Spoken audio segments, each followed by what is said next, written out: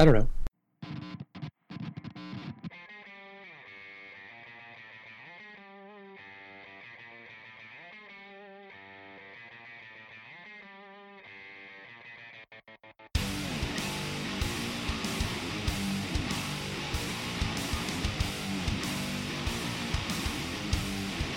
Tyler. Sean. Well, I was going to ask how it was going, but I think you answered that question. It's I had my coffee on the toilet, so that's how it's going. It sounds like you're still on the toilet. Actually, I just got up. Okay. Like, if you just started recording a second ago, you got a part of me on the toilet. Okay, well then in that case, if you literally just got up, I'll answer the question first while you wipe. Oh no, I wipe before I get up, but please continue. Okay. Well then I guess I'll ask you first again then. What are you drinking? Well, I just told you, but it's coffee. Okay, so I thought you said you had your coffee while you were on the toilet. It's still yes. I'm having coffee. I don't know how many weeks in a row I've gone with just having coffee on this thing, but I don't know. I don't ever feel like it in the morning anymore. So just lots of coffee. Well, and you? Well, I am here in a few hours, like 4.5 hours, am going to be selling bodily fluids to somebody, and they said no caffeine for 4 to 6 hours before, and no alcohol for 6 to 12 hours before. And then they also said, and also please drink lots of fluids besides. So I am drinking water.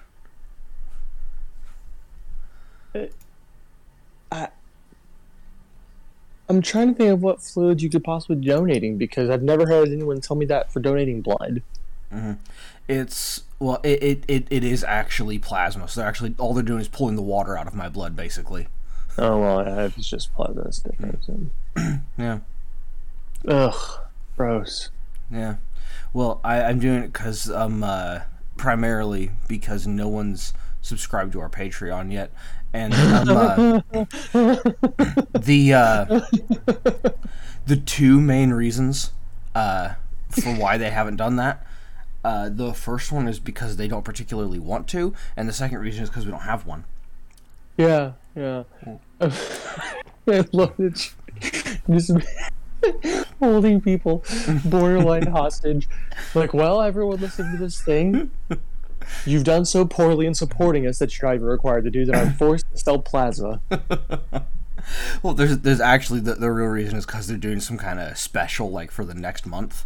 And usually, at my place, I'm going to do this. You can get $120 a week, which still isn't awful, and I may keep doing it afterwards. But now you're getting $100 to $130 per donation, which is twice a week. That's quite a lot of money for plasma. Yeah, so I was like, yeah, I'll do that. I'll do that twice a week for a month. Yeah. I'd say that 2 of them towards the end of the month are only $95, so not over $100 all of them. But basically it is at the end of the month. If you do twice a week for the whole month, at the end of the month you've made $900. I would probably go donate plasma too. Mm-hmm. Yeah, so it's great. Anyway, subscribe to our OnlyFans. Yes. It's just a picture of a bunch of fans. Let's see, mine is my picture of my OnlyFan. See, that's unfortunate for me because I have 3 ceiling fans in my house. Poop, I do have ceiling fans. I only have 1 fan, though. That makes sense. What on earth are we talking about today? I assume we're talking about Lovecraft Untold. Ah, good. But I guess we didn't. I just realized we didn't actually specify that this morning. Yeah, I was hoping you'd say that. Because our original schedule had us doing book club this week, and I haven't read it. We skipped an entire week. No one listening would know that because we had some stuff backlogged technically. But yeah, we technically skipped things. But yeah, we thought we'd go back and do another Lovecraft video game because it made sense to do another one. We haven't talked about anything Lovecraft in a while, and it's also been a while since we talked about games, and that's kind of our shtick. Yeah, that's our intersection. Yeah. Don't say that. That's the intersection of Lovecraft and video games. I'm gonna keep saying it now that I know it bothers you. Well, just because it makes me think of intersectionality. Which I hate. That's fair. That's not where I was going. Which thing I hate, to quote the Bible. Which thing I hate. Yeah. So I really like the game, and I figured we would kind of get more into talking about it as everything progressed. But I literally only made one note about the game, and it was on my first time playing it back. The date is September the 22nd, which, of course, as everyone knows, is Bilbo and Frodo's birthday. Yeah, that's the most important of the things that happen on that date in our lives for sure. Oh, definitely. It certainly isn't our grandparents' anniversary by far. No, that's. I mean, it's there. You're aware of it, but whatever. Yeah, but ow, it freaking hurt. But yeah, this is literally the only note that I have for it, and that's this. The intro cutscene narrator sounds like the narrator for the Laser Collection. Wow. It's the Laser Collection 5. I did not even think about that, but yeah, you're pretty spot on. It's like it definitely has that. I have a friend who may be able to do a cool voice vibe to it. That's the. Well, that's the funny thing about this game.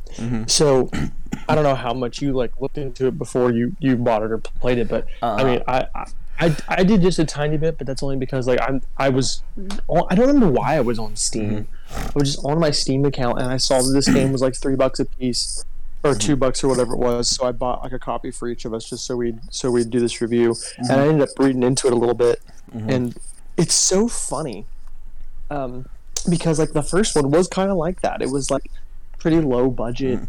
Nothing really spectacular, and then it did so well that they made a sequel, and apparently everyone hates the sequel. It's funny. I just see so many bad reviews for the sequel. Okay, and if you look at this, I need to stop talking about this part of it because we should probably describe the basics of the game first. So I refuse to play this style of game and not call it a roguelike because that's the way that I heard it the first time, and I don't feel like changing it now. It is a roguelike. Well, roguelite is what people keep telling me to call it when I call it roguelike, but whatever. That's stupid. Roguelite. So, for those of you who aren't really aware, this is like a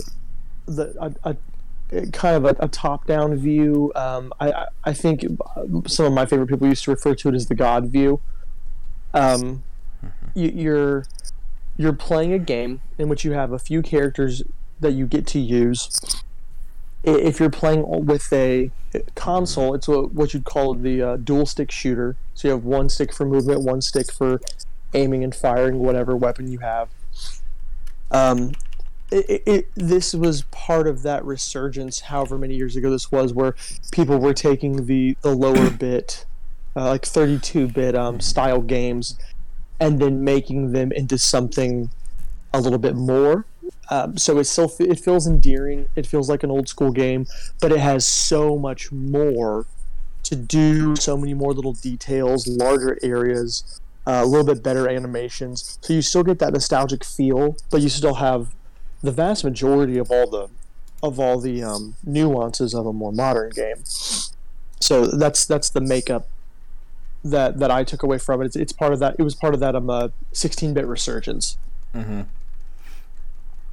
Yeah, It's kind of the tail end of it, but still part of it. yeah. That it was also definitely made by between 1 and 3 dudes.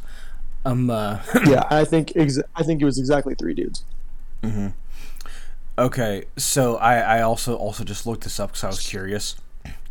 The difference between a roguelike and a roguelite. And I also think that so roguelite is just a play on roguelike. Is what it is. So it's like it's basically like effectively the same thing because obviously there's I said there's only one rogue. It may have been like a rogue 2, but I mean, there's only one within the context of what I'm saying. You know what I mean by there's only one rogue, and so things that are similar to rogue, that have some of the same elements, things like procedurally generated maps and permadeath and a few other things like that.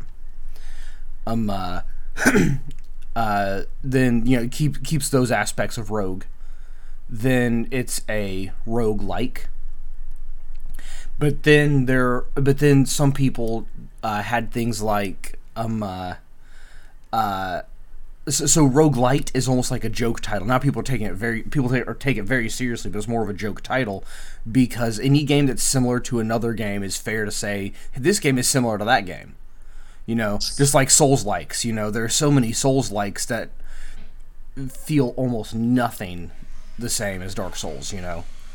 I don't want to get into this, but I am genuinely annoyed at the Souls-like category because there's a few YouTubers that I follow that their main shtick is that they popped off at the releases of certain Souls games. So like for Aggie, it was Dark Souls 3. For Pod, it was pretty much Elden Ring.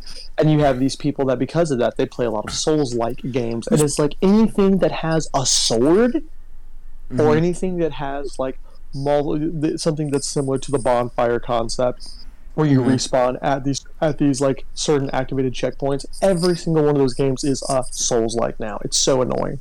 I don't want to go into it, but it does make me it makes me want to stop watching videos.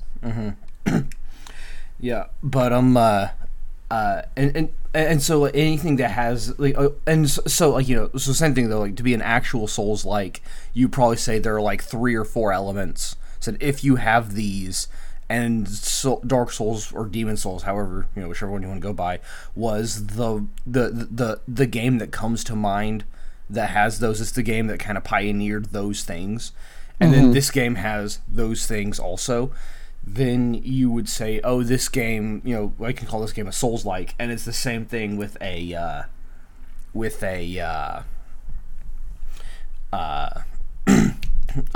Rogue. So like basically the procedurally generated levels and the permadeath is roguelike. But then people have said if there are certain like permanent upgrades that you're able to get while playing, then that makes it roguelite, and they call it roguelite because it's easier. Like it's not the rogue experience, it's roguelite.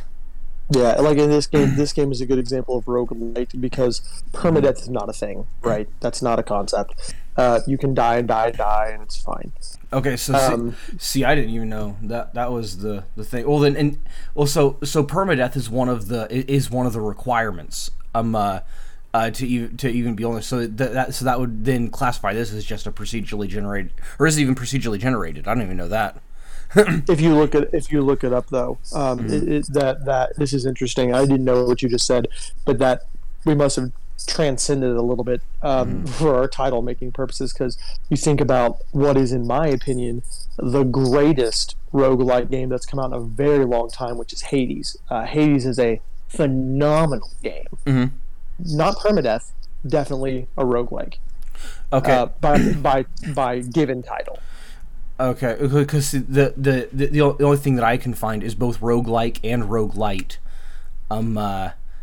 In order to officially be classified as that, permadeath must be a thing. Which, I mean, obviously, I don't care about that. I would say, even without it, I would say it is. But because if it's no, I'm with you. I'm agreeing with you. What I'm saying is, it's funny. It's like that no longer seems to be anything that people care about, because again, Hades is again the greatest roguelike, and it's sold as a roguelike. Its description is a roguelike. Definitely no permadeath. Yeah. Well, also we have plenty of games that are sold as Souls-likes that, you know, that are not have nothing to have no similarities. But we're digressing, aren't we? Yeah, a little tiny bit. But that's, you know, I mean, we've gone farther without than we normally have. 5 minutes. Let's see. So this is. I don't think there's any way to make I don't think there's a right way to make a Lovecraft game when it comes to the style of game. Because for me, what makes a Lovecraft game is you have to find the right elements to give to kind of give the feeling of Lovecraftian horror, which, I mean, is that the slowly creeping existential dread. And you have to have that. And I don't necessarily think that it has to be, the actual, the outer gods or the great ones or any of this kind of nonsense. It doesn't have to be one of the canon, the like original Lovecraft canon individuals to be a part of that. I don't really care too much, as long as you can recreate that feeling. I'll allow it. So this is not the type of game I would have ever thought of as being a Lovecraftian game as far as the genre, but they pull off that part of Lovecraftian horror very well, very, very well. You can find notes as you run across the game that that will give you that kind of like slowly creeping build. The monsters enemies that you face at the beginning aren't as creepy as the ones you'll get as you get further into your initial area. Everything builds off of each other in just the right way. And by the time you're getting information about the old ones and everything, you're losing sanity, which you can replace with chocolate. Kind of funny. But you have the sanity factor of the game. You have the slow creeping horror, and I do think it's hard to do a dual stick shooter incorrectly as far as the action goes. It's very easy to program a dual stick shooter as far as like saying, what should we do? You give them a weapon that fires things, and then wherever you point the stick is where that fires. Congratulations, you've pulled it off. So that's not difficult. Okay. What is difficult is to pull off the Lovecraftian horror part that they've done. Because think of how many games or movies or shows or whatever that are supposed to be Lovecraftian that just absolutely tank when it comes to like trying to pull off the actual horror part. Now, I will say this: it's also actually incredibly difficult to make a good twin stick shooter. Also, there are lots of good ones, but because you have to really know what. So as far as the programming of it goes, like, hey, you're gonna move here and do that. That's very easy. But as far as like the balance of the action goes, it's so easy when you're making those to just make a bullet hell. Yeah, there are no good bullet hells. Yeah, and that's what I was about to I was about to say bullet hell when you said that, because that I agree with what you're saying. What I mean, all I meant by that was it's not hard to make a game. If you're a game developer, don't get me wrong, I'm sure it's not easy. If you're a game developer, it's not hard to make a game go, I want to make them move with this stick and then they will shoot with this stick. As long as you don't flip and put the movement on the right side, you've got the mechanics down. Yeah. But they took the storyline and they did the right thing. Which is why it's much easier when you're playing mouse and keyboard, because there's no way to mess that up. You move with WASD and you click where you want to shoot. I won't lie to you. I did something that's genuinely stupid. I believe you. I just feel like I'm already all in. So I bought a copy for each of us on Steam for a computer. Yeah. I then proceeded to spend $9 more to buy it for PlayStation so I could play it with the dual sticks, because I do love dual stick shooters. I do love the gameplay, and I realized after just a few, just sitting at the keyboard for a second, going, I'm not going to like this. I don't like playing what is made as a dual stick to not like this. So I spent more money and actually played it on PlayStation. Mm-hmm. Now, do you know what do you know what I would have recommended? Plugging my controller into the computer? Yes. No, I know. It's also much easier for me to play a game downstairs on my couch or my giant television. Makes me happy. Well, there you have it. Yeah. But anyways, and so I think that you don't really have to capture necessarily, in order for it to be a good Lovecraft experience, you don't necessarily have to capture the creeping dread of Lovecraft. And the reason why I say that is because there's a the horror of Lovecraft, and so you don't think of it necessarily as the horror of Lovecraft because it's been done for so many things after that. But it's yes.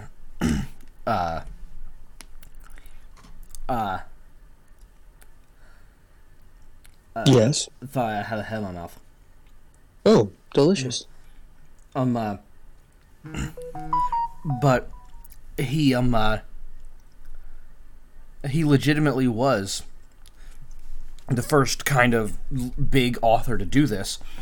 And so you didn't expect that from people, but he you expect him to have been the first when you're just looking ahead or looking back at all stuff throughout history. But that's because this is the thing that so many people have mimicked, and I think it's because maybe they thought that the creeping existential horror wasn't going to be their style, or they couldn't pull it off, or maybe they didn't even like it. I don't know. Or it could have been that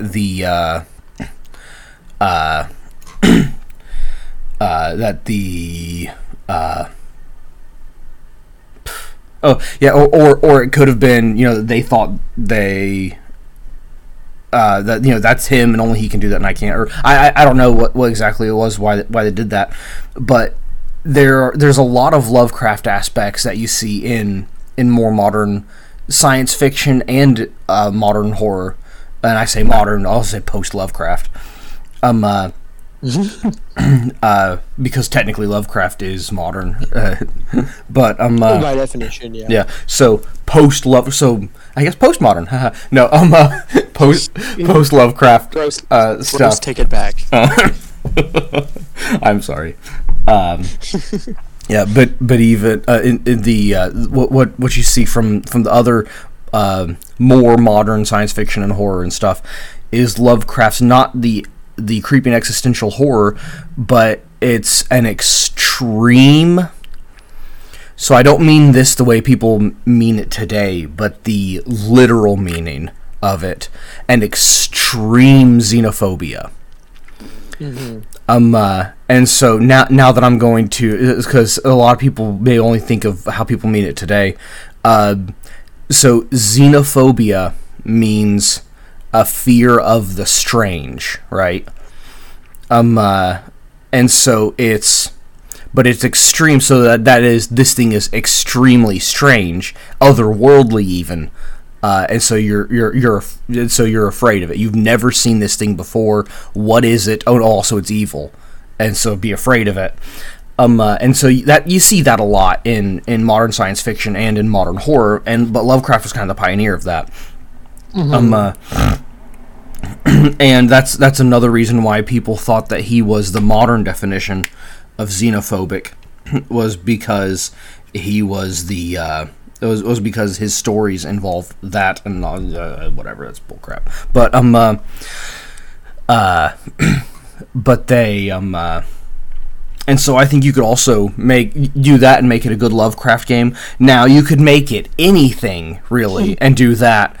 And with that, so it would have to follow Lovecraft mythos And so basically that's all you technically need to make a Lovecraft game is follow the Lovecraft mythos, or you can call it Lovecraftian and give that existential creeping horror that you'd expect from Lovecraft, and then you could call it, but then so you could say similar to Lovecraft's style, without having any actual Lovecraft, but the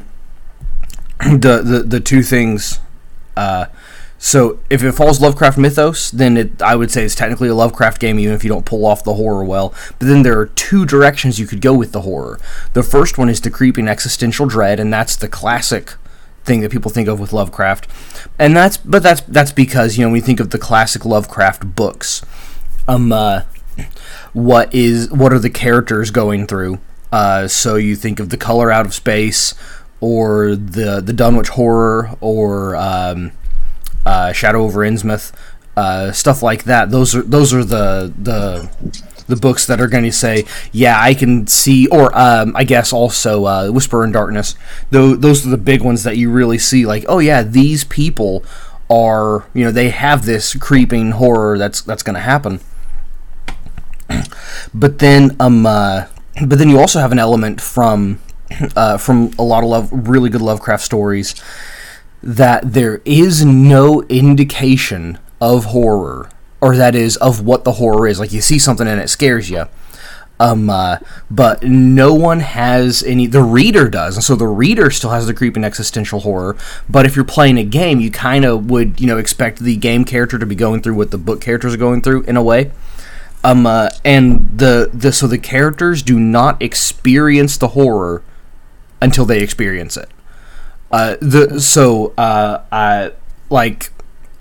Mountains of Madness is a good example of that. They say, oh, hey, here's this dead body. That's cool. Let's experiment on it. Oh, everyone's gone. Well, that's weird. It must have been. It's the wind. Yeah, must have, or who was the guy that disappeared? It must have been him. Danforth. What are you doing, Danforth? Yes. I've forgotten the guy's name. You silly man. What are you doing? And so they're like, well, let's go find Danforth and see what he's up to. Like, let's go find out why he did this. And oh crap, we know the old ones are here now. Okay, that's no good. Okay, let's get out of here. Let's run away. And then all of a sudden, they're like, so like they don't even realize they're running away from a Shoggoth. I hope you guys have already read The Mountains of Madness. They don't even realize they're running away from a Shoggoth until they look back and see it. Yeah, and also you guys have had almost 100 years to read the book, so we can spoil it. Yeah. And so that that immediate so to get across that it's not a creeping horror, but then that immediate crippling xenophobia as soon as you witness it is also, I think, a fair horror that you could put for a Lovecraft game. Okay. So I'm about to say everything that you said, but much shorter, because there was something I wanted to say about trying to tie it back into the game.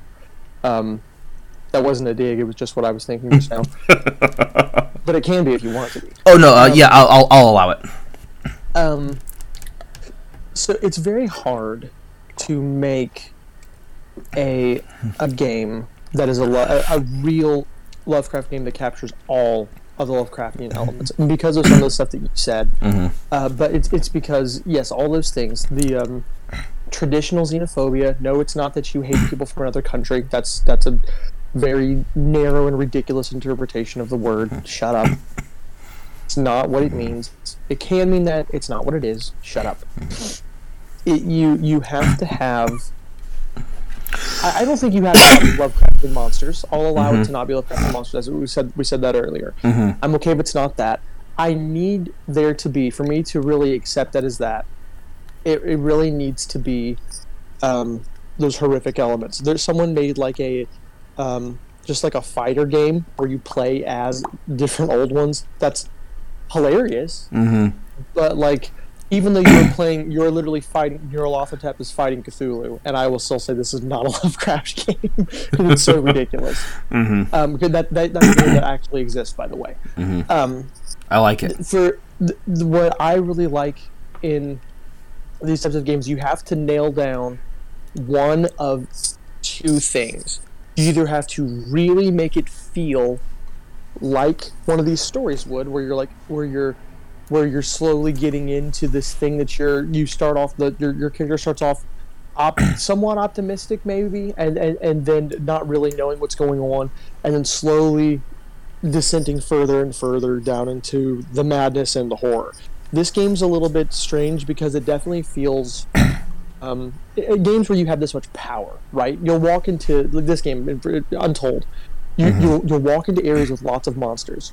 Mm-hmm. You have no doubt that you can kill all of them. It might be like, wow, that was difficult, but there's never a spot where you're like, I'm not going to pull this off. Mm-hmm. That makes it difficult. That takes away from one aspect. So they do a really good job of incorporating all of the Lovecraftian stuff, the mythos stuff. They do a good job of incorporating all of that. So it's still a Lovecraftian game, in my opinion, but they take all of that kind of dread out of it. So this is the reason why the best Lovecraft games, Whisper in Darkness, in my opinion, that's not a game. That's a book. Oh no! Well, so on my end, you hadn't finished saying that yet. So you said the best Lovecraft, and then I said Whisper in Darkness. You're very wrong. Well, that's not what I was trying to say. I'm just saying that's as far as you got in your sentence. I was comparing what your semi-optimism to Whisper in Darkness, because that's the way Akeley was for like even like up until like the very end. He's like, yeah, I got my dogs, I got my gun. They keep coming up, but I don't care. I'm gonna shoot them.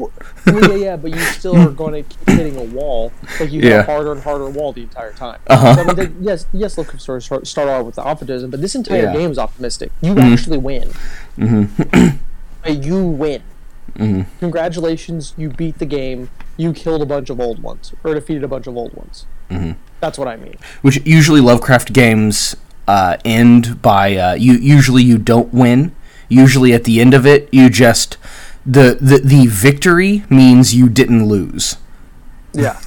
The victory is like you have very few people who walk away mostly okay. Call of Cthulhu is a good example.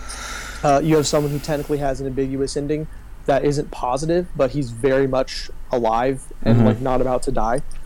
Mm-hmm. So like most of them don't end that way. Some people go commit suicide literally at the ending of the book. All that kind of stuff, or they go completely insane via Innsmouth. Like there's all kinds of different ways you can reach an ending. Innsmouth had a happy ending. It did have a happy ending. I will not kill myself. I won't kill myself. I'm going to go become a fish. So with games like this, that takes away from that aspect. So the only way, in my opinion, you can make a true Lovecraftian game is via like the Sinking City and the Call of Cthulhu game, detective games. Mm-hmm. The worst types of video games that exist. Mm-hmm. So that's the problem. The worst type of video game genre that exists, in my opinion, and good lord, it has to be a good chunk of people. It's a terrible genre. That's the only way to pull it off. You're not armed heavily. You're not going to be doing a bunch of combat where you're just kicking butt all the time. You're not overpowered. You have to think your way out of this. Mm-hmm. Those are the true Lovecraft, which is why The Sinking City is the greatest Lovecraftian video game, and it's a trash genre. But this game does a good job. It makes you feel Lovecraftian, but it's a twin shooter. I mean, like you're still it doesn't. You don't feel helpless. You've got multiple guns. Mm-hmm. Yeah. So also, I'm gonna say this too. I thought so there was a game that this game with mythos. Or different mythos. It has its own mythos, but this game with the Cthulhu mythos would have been at that point would have been the ultimate Lovecraft game. And I don't know why it didn't. Yeah, I don't know why it didn't. It wasn't made that way. Or no. I also I don't know what that sentence was supposed to have meant. But if this game had a different mythos and it was a Cthulhu mythos, it would have been the ultimate perfect Lovecraft game. And it's a game that I thought you liked.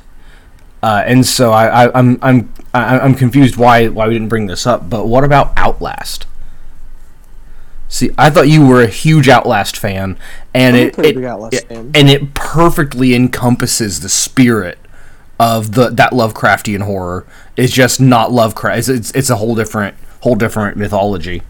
Yeah. So two things to point out about Outlast. One, yes, it's its own standalone thing. It has all the same thing. It has all the same concepts of a Lovecraft game. Also, essentially a detective game. Yeah, yeah, but you said it was the worst genre of game, so I was saying, yeah, but look at games like Outlast. Like some games pulled off really well, and they've become good games. That's what I was saying, because you said you said you admitted to liking Outlast. Yeah, I like Outlast a lot, but it's definitely not. I would never call. It's not. I would never give the title of best Lovecraft game to a game that is not Lovecraftian mythos in nature. When there are games out there that like rely solely on the Lovecraft mythos. and that's why I said it could have been. Yes. if someone made Outlast but made it with Lovecraft mythos, it would then be the best Lovecraft game. Fair. Let's at least pretend like we're going to talk more about this game. Let's see. Okay, I like that it has shotguns. Okay. Yeah, especially so when you start off, you end up with 4 playable characters if you beat the entire game. I believe it's 4. I didn't play as all of them. Your starting character is the detective, and then if memory serves. Yeah, and then you unlock the doctor or the scientist, mad scientist, whatever you want to call him. The chemist. And you unlock him, and then I think who's it that you get after that? The witch. I've not played as the witch, but apparently if you play as the witch, all those random bones that you pick up, she can throw them as grenades. Yeah, I've seen. I did watch. I did do a little bit of my due diligence and at least watch playthroughs of each one. So technically, if you watch them in order, it would be the detective. And by the way, there's actually 5 characters. I was wrong. I'm double checking my stuff here. You go detective, chemist, whatever, witch, thief, and then ghoul.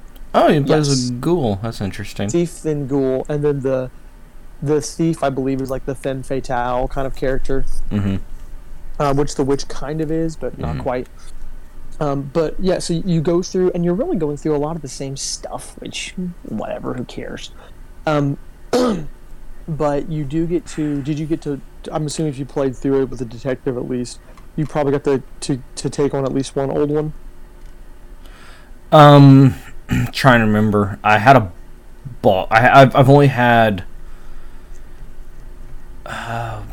1 or 2 boss fights. I had a random mini boss encounter at one point. Someone there was an item that said do something, and then I did the thing, and all of a sudden it flashed and a mini boss popped in the arena with me, and it was spoopy. Yeah, there's a lot of mini bosses. I mean, quite a few. But because I mean, again, this style of game does this a lot. Yeah, I've only had 1 health bar enemy, but I don't remember who it was. I believe it. I remember it being Mythosy, but I can't remember. I can't remember. So, oh yeah, I know what this thing is. Oh, it was Starspawn. A Starspawn. A Starspawn. Okay, yeah. Those exist.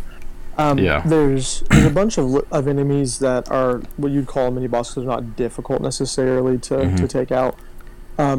But you do get to, if you go far enough, you will get to actually fight named old ones. I think Dagon is the first one that you actually have access to fight, which I got to do as the detective, which is nice because that's the best character. Follow up to best character is the thief. Lots of slashing, so it's more of a melee build, but still really fun.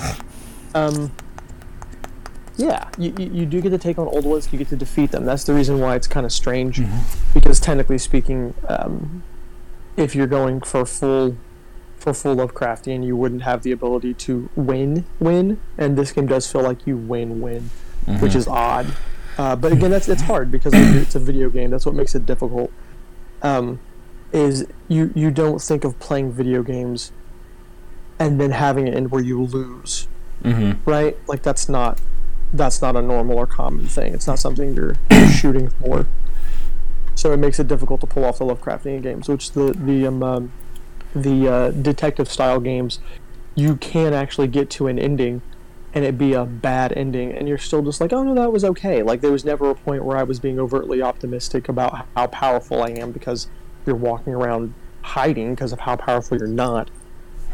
So, like, the endings seem more Lovecraftian, and these endings to most video games have to feel more neat and tidy. Mm-hmm. That's where it gets kind of ambiguous. Yeah. I don't know what else about the game in specific is worth mentioning without like trying to spoil any of it, because obviously that's not the point. I do think it's well done for what it is. I know you and I had this conversation after we first started playing it. It's this particular style of game is not. It's not my favorite. I like it relatively well, but it's not something I would reach for all the time unless it had a really cool concept like this one. I do enjoy them, but again, like the better roguelikes are more like Hades, which is a little bit more multi-styled instead of just like here's a gun and here's 2 sticks and go have fun, because like you think about the ones that came out at the beginning of the PS3 era were just essentially bullet hells. So this is the best version of this style of game. It's not something I play all the time. Yeah, also, I'm also going to put this out, too. In my opinion, the best roguelikes aren't even twin stick. That's fair. Yeah, because the best roguelike game ever made, at least I guess I haven't played all of them. The best roguelike game of all the ones that I've played was Dead Cells. I don't remember Dead Cells. Dead Cells it's really good. It's a 2D platformer, but since it has it has all the other roguelike elements to it, and so since because all you need to be a roguelike is permadeath and procedurally generated maps for the most part, and then there are a few other potential things that are good to have. But as long as you have those things, you're a roguelike. And this was actually the first. This was the first like big, huge game that everyone said was a roguelike. Well, I say that the first one that people said that and they were wrong because it didn't have any of that stuff was what's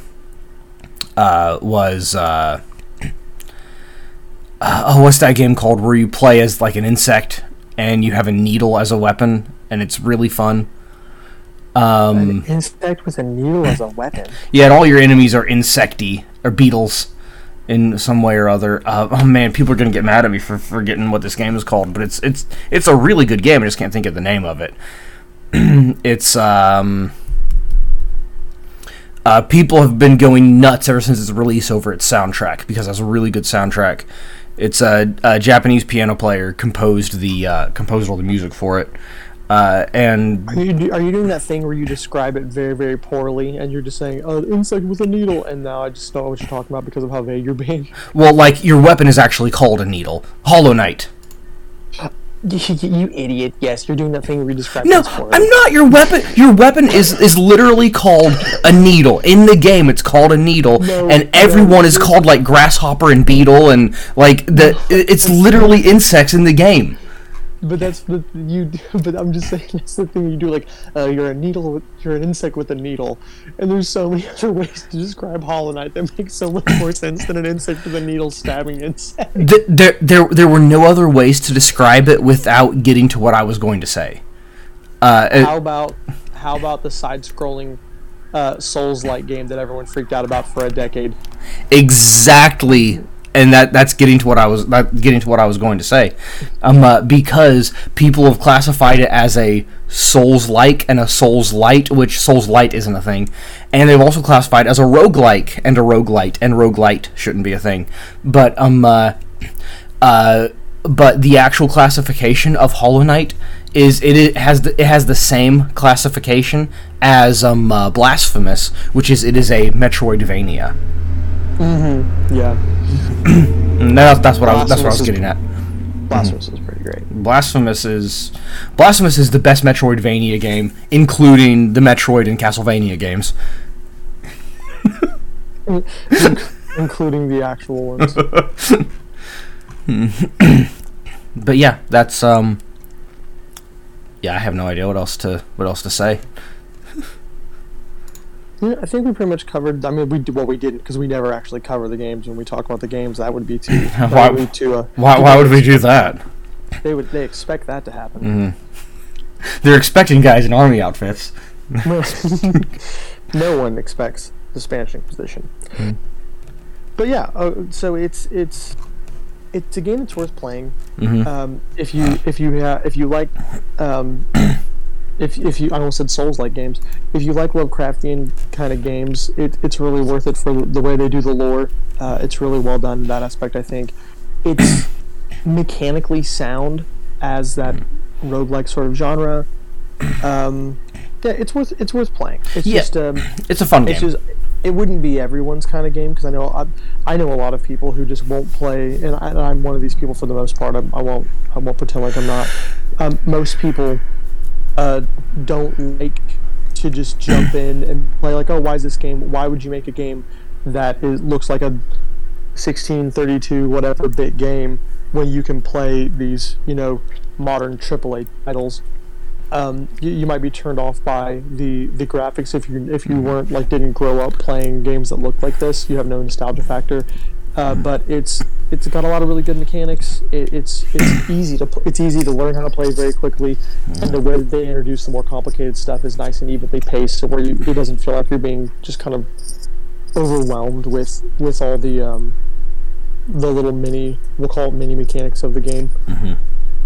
And for the price, I mean, it's on sale on Steam all the time. Like when I bought it, it wasn't the only time it was $3, and it was $3. So I mean, it for $3, I mean, but you'll spend hours on a game you paid $3 for. That's a win-win. Yeah, it's a fun game. Now I need to let you guys know this.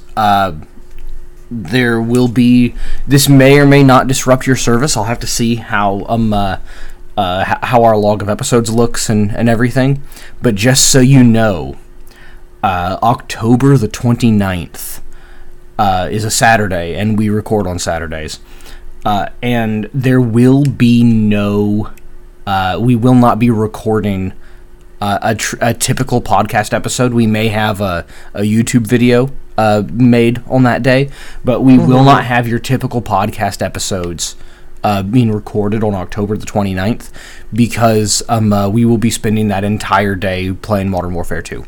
Yes, I know it's very normie to get really into a new Call of Duty release, but that's kind of been, we kind of grew up in the era that FPSs were really taking shape because when we were starting to play games, the FPS genre was being invented, and we just have to kind of embrace the norminess of being like Call of Duty is still one of the greatest running FPSs, and it's going to come out, and we're going to play the crap out of it, and we're going to enjoy ourselves. Indeedy. Okay, bye.